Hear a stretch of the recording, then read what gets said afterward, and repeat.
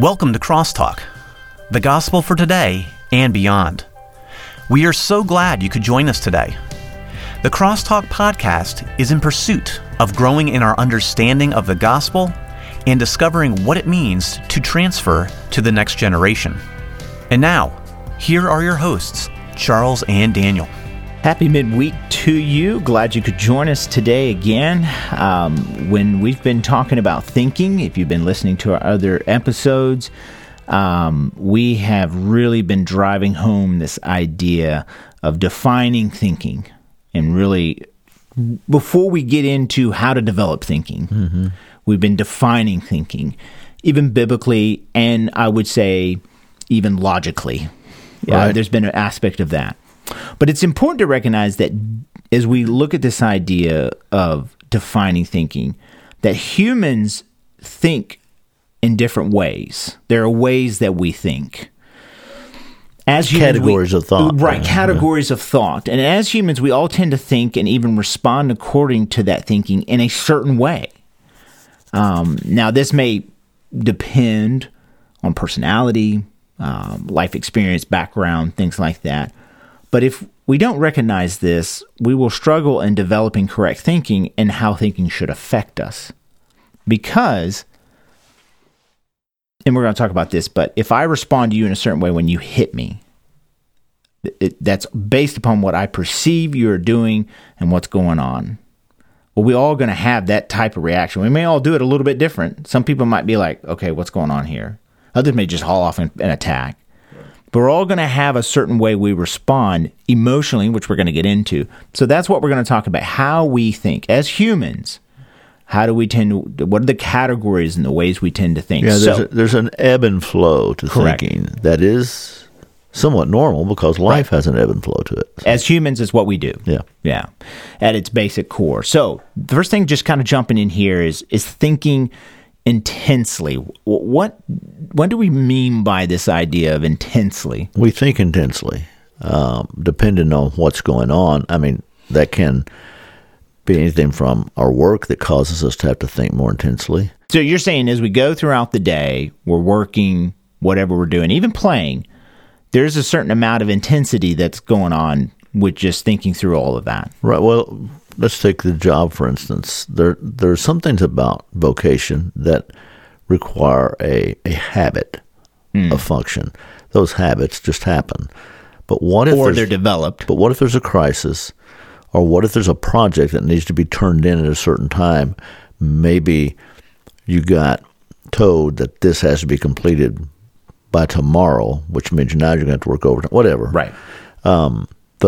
And then there's an intensity, a necessity for us to think intently at certain times.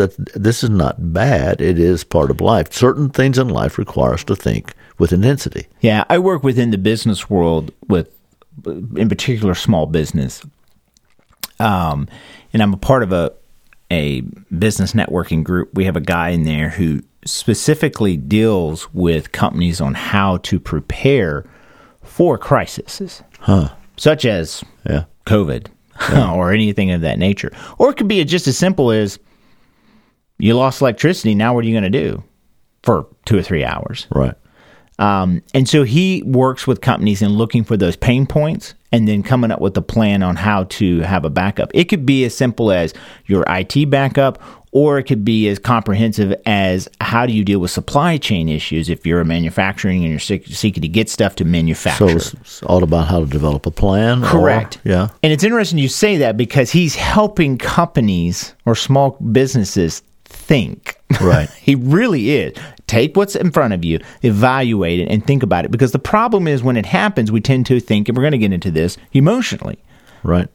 And so, therefore, you don't make wise decisions. But if you have a plan going in, now you're able to think through that in a very systematic way. And for us, we need to realize that intense thought is not bad necessarily. A lot depends on what we're thinking about. We'll talk about that later. But intensity of thought. So that leads us to the, not only is it that we think with high intensity, we do. Sometimes we just think with varying degrees of intensity. Thank the Lord, we don't have to always have our minds so engaged it's like nothing else matters but this one thing. Right. And if that is the case, we'd wear out emotionally, I do think, here I am saying that, I do think when this idea intensely can also kind of lead to the idea of stress. Right. And I've often said this to my wife because we deal with our own business, and so there's a certain stress level that comes with that. But I often say that the reason we're struggling with stress is often self-imposed. And when I say that, what I mean by that, let me explain myself. So you're in a situation where you didn't prepare for it, and now you got to get it done, and you should have looked ahead. And I've had that happen to me many times. And all that you would have done in preparation, you have to do all at once. Right. And now it adds a certain amount of stress. Now, there are circumstances outside of you that people put upon you, and it's a stressful thing. So my whole point is that often the choices that we make is because we have not thought things through. And so now we're dealing with the stress of not doing that. It's like lack of preparation. Yeah. I think it's also important to realize that stress is not what happens to us. Right. People say I'm stressed out, and then they blame it on the thing that's happening. Well, yes, the thing that's happening precipitated the stress, but really stress is how we respond to what's happening. Yeah. So the stress is us. Right. It's not the thing. And that's And it's important. often self-imposed. It is. Yeah. Almost always. Okay, so thinking intensely, it can be high intensity, it can be varying degrees of intensity. Yeah. Necessary. Often necessary. Sometimes avoidable. Yeah. So do you think this is universal among people? I do. Even the occupant of an African plane, or the person who's left it all and moved out to Montana, Right. so they can get away from the stuff. At some point, they have varying degrees of intensity. They may not have the things that you have as a businessman in the Midwest, with small businesses wanting you to do something now, all the time, and not responding to your emails because they just didn't get around to it, but they still want you to do what you're supposed to do. Those kinds of things that are typical of business. The circumstances, the culture, whatever, the resources may be different. Right. But the principle is still the same. Yeah, and we're not going to deal with this intensity, this idea of intensity, if we're not aware, if we're not thinking it through, and thus making some preparation for it. It's interesting. I think about the disciples and how they responded to Jesus at the garden, Gethsemane, and then going to the cross. And it's interesting because Jesus told them what was going to happen. Yeah.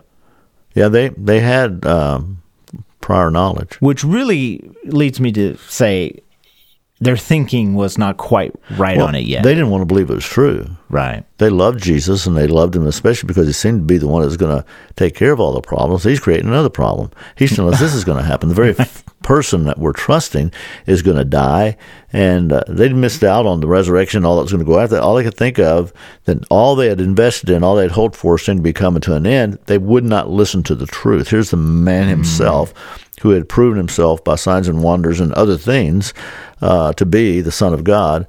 And and hey, isn't that us? God gives us certain kinds of wisdom, direction from his word, and he even gives us in the normal warp and woof of life input that would have helped us had we listened and applied it. Well, we don't want to get into this because we're going to get into it more on how we develop our thinking biblically. Right. But I do think it's interesting to recognize this in places in Scripture where people did not really take the time, and so now the intensity level is really at a feverish pitch. Right. Because they didn't think correctly. Yeah.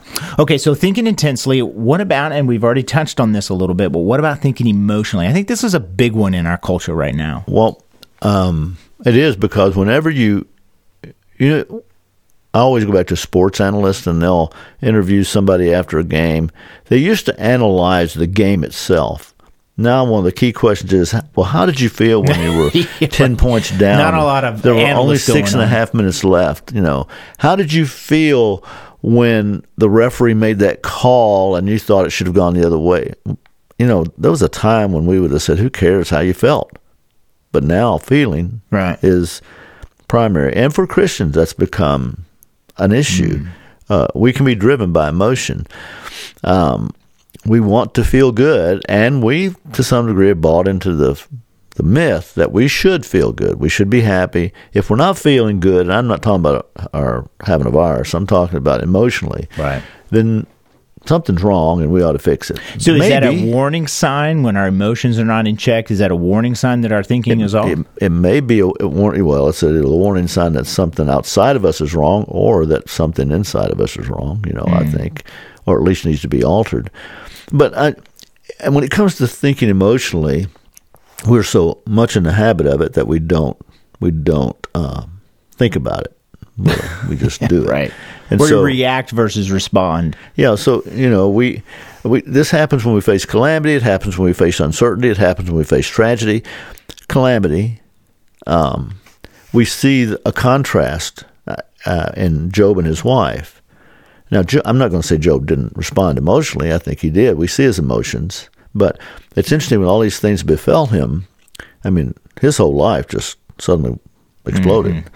His children were gone, property was gone, destroyed, and then he got ill, and nothing would fix it. And he's crying out to God, and he's wondering what's going on. But his wife responds and says, "Just curse God and die. Get it over with." Sounds pretty simple. He'll kill you, and this will be over. Right. But it's not.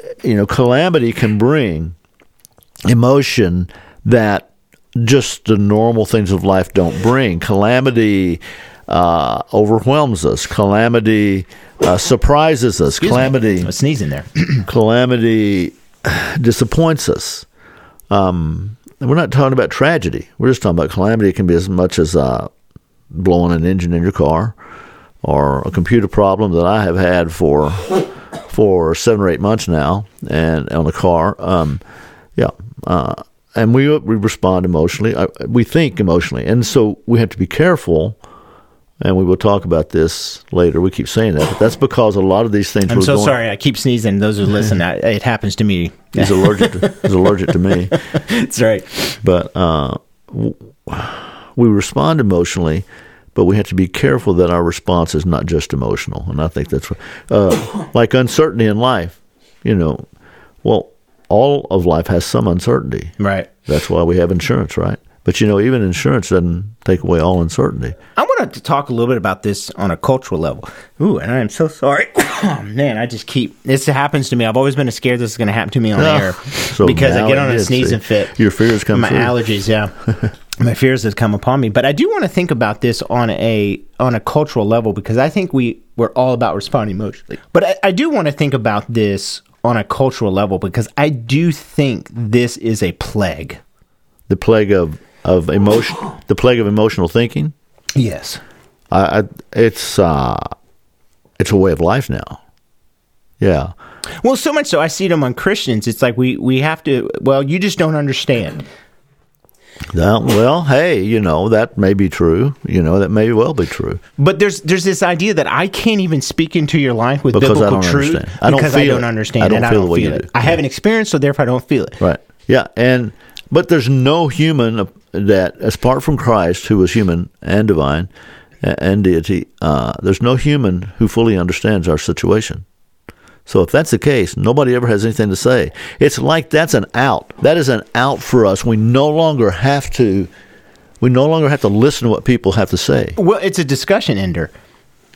It is. There's now no input that can be made because no input that can be made because a person doesn't understand. And now what rules in the situation? My feelings. Right.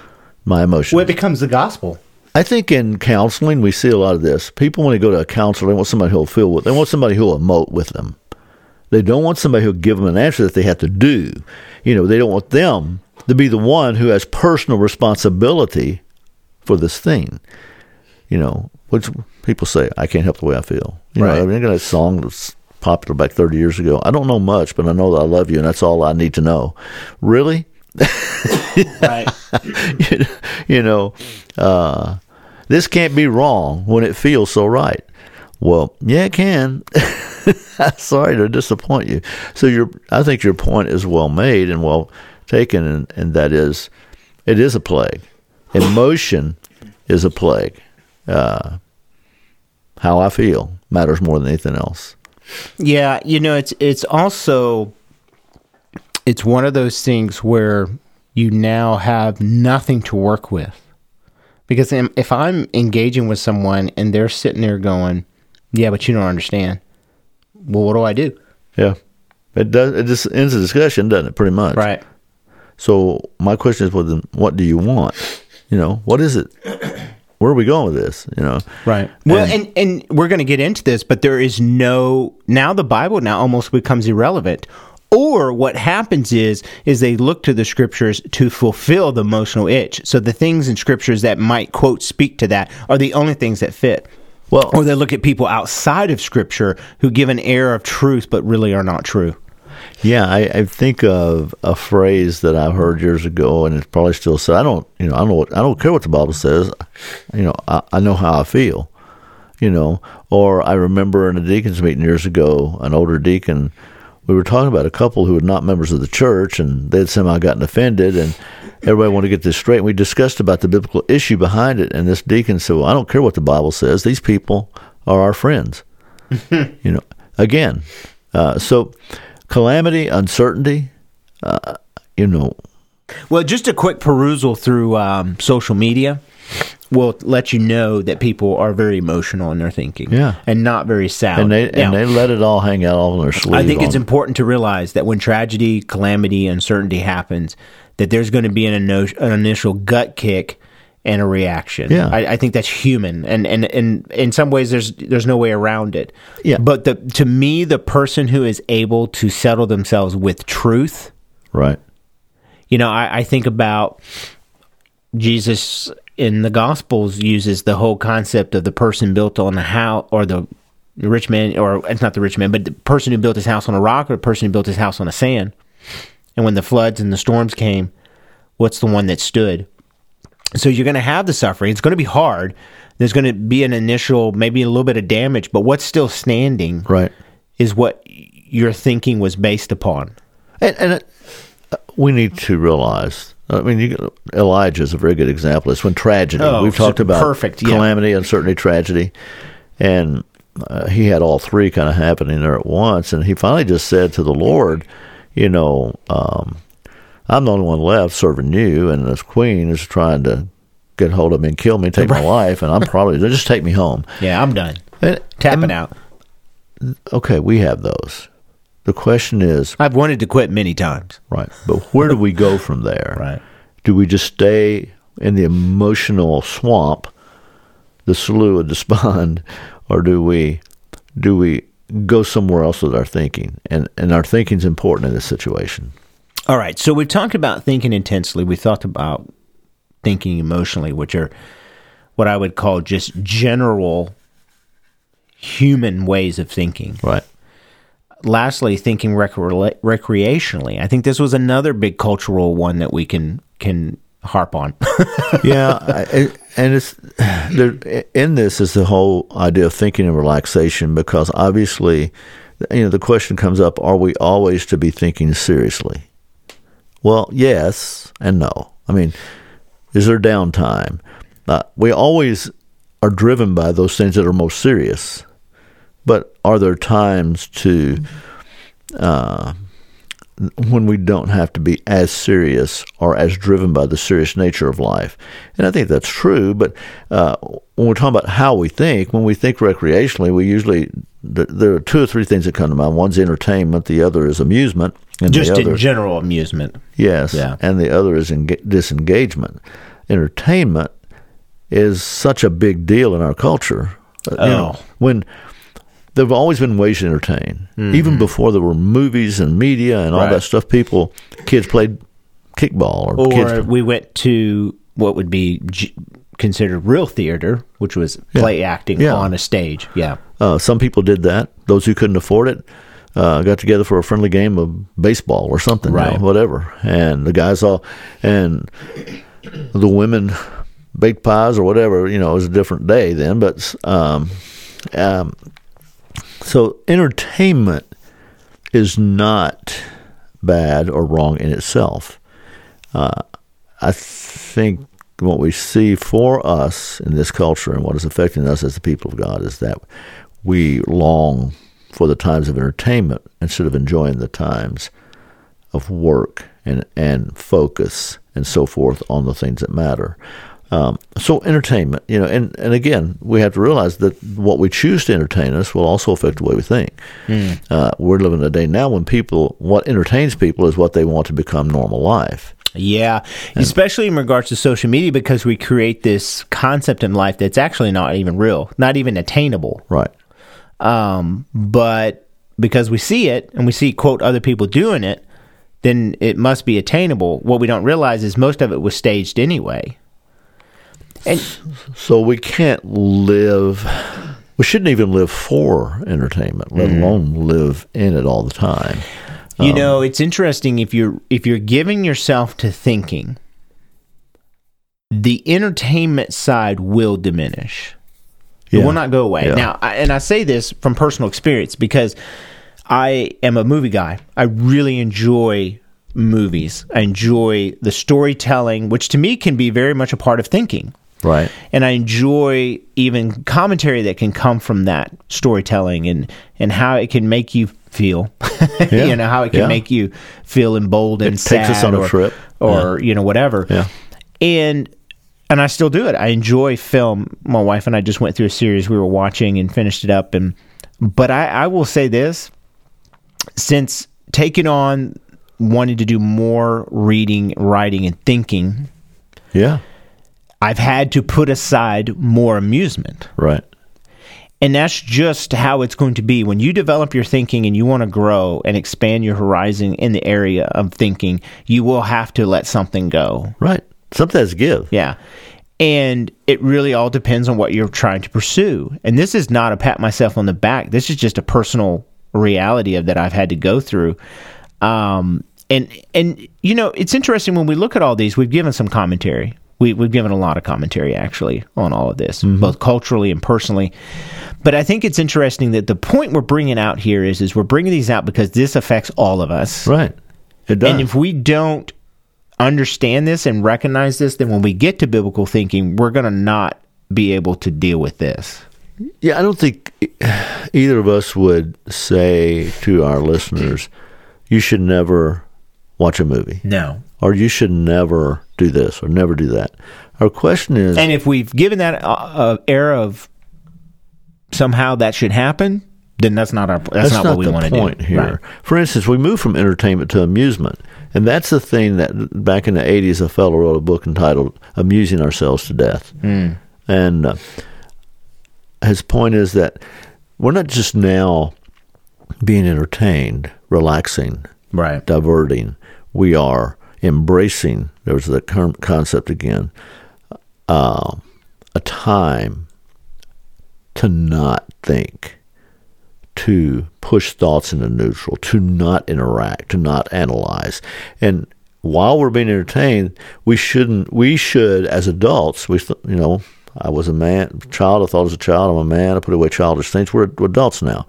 And when we are being entertained, we are consciously thinking about what we're doing and how we're being affected by it. And what are the thoughts? What are the contrary thoughts? What are the things that are not for our good, not for the glory of God? How can we grow and keep this from going from entertainment to amusement? Yeah, my wife and I often after a film will discuss it. Right. Especially if it's a new one we've never seen before. Yeah. And Pam we'll and I do the say, same do you thing. notice how they said this? Yeah. And Did you notice how they assumed this? Yeah, is that true? Or I've watched a show and go, do you notice how there's not one single religious implication anywhere in that show? Right. In a time period where it should have been. Right. Sometimes just do that with commercials. Yeah, just recognizing and thinking through that. So I think there's a sense in which we really never can turn it off. Yeah. And what I mean by that is how we think and digest and allow things to come in. Which leads us to disengagement. I don't have anything to do. I just want to not think. I want to disengage. I want to shut down. That is not a good sign. It's not a good thing. I think that's just before depression. Honestly, I thought about this some as I was putting some of these thoughts together. I'm not saying I'm that. guessing we're going to develop this more. Yeah, that's coming. But I just think that to be amused, that is not to think biblically, to be disengaged, sets us up for some really bad things. And I'm not just talking Maybe about immorality. just disappointment. What's that? Disappointment. Yeah. I'm not just saying immorality. That's certainly part of it. Right. But what could be mental, emotional, and spiritual disaster. Depression is a disastrous place to be. And so then what do people do? They take a pill. Oh, they advertise that on television. I can take that and not be depressed. The funny thing I find, and we may have listeners who take medicine for depression. I'm not on your case. The odd thing I find is a lot of people who take depression medicine are depressed. And there are times where there is specific situations where it has to happen. There are physiological issues that need to be addressed, and we're not.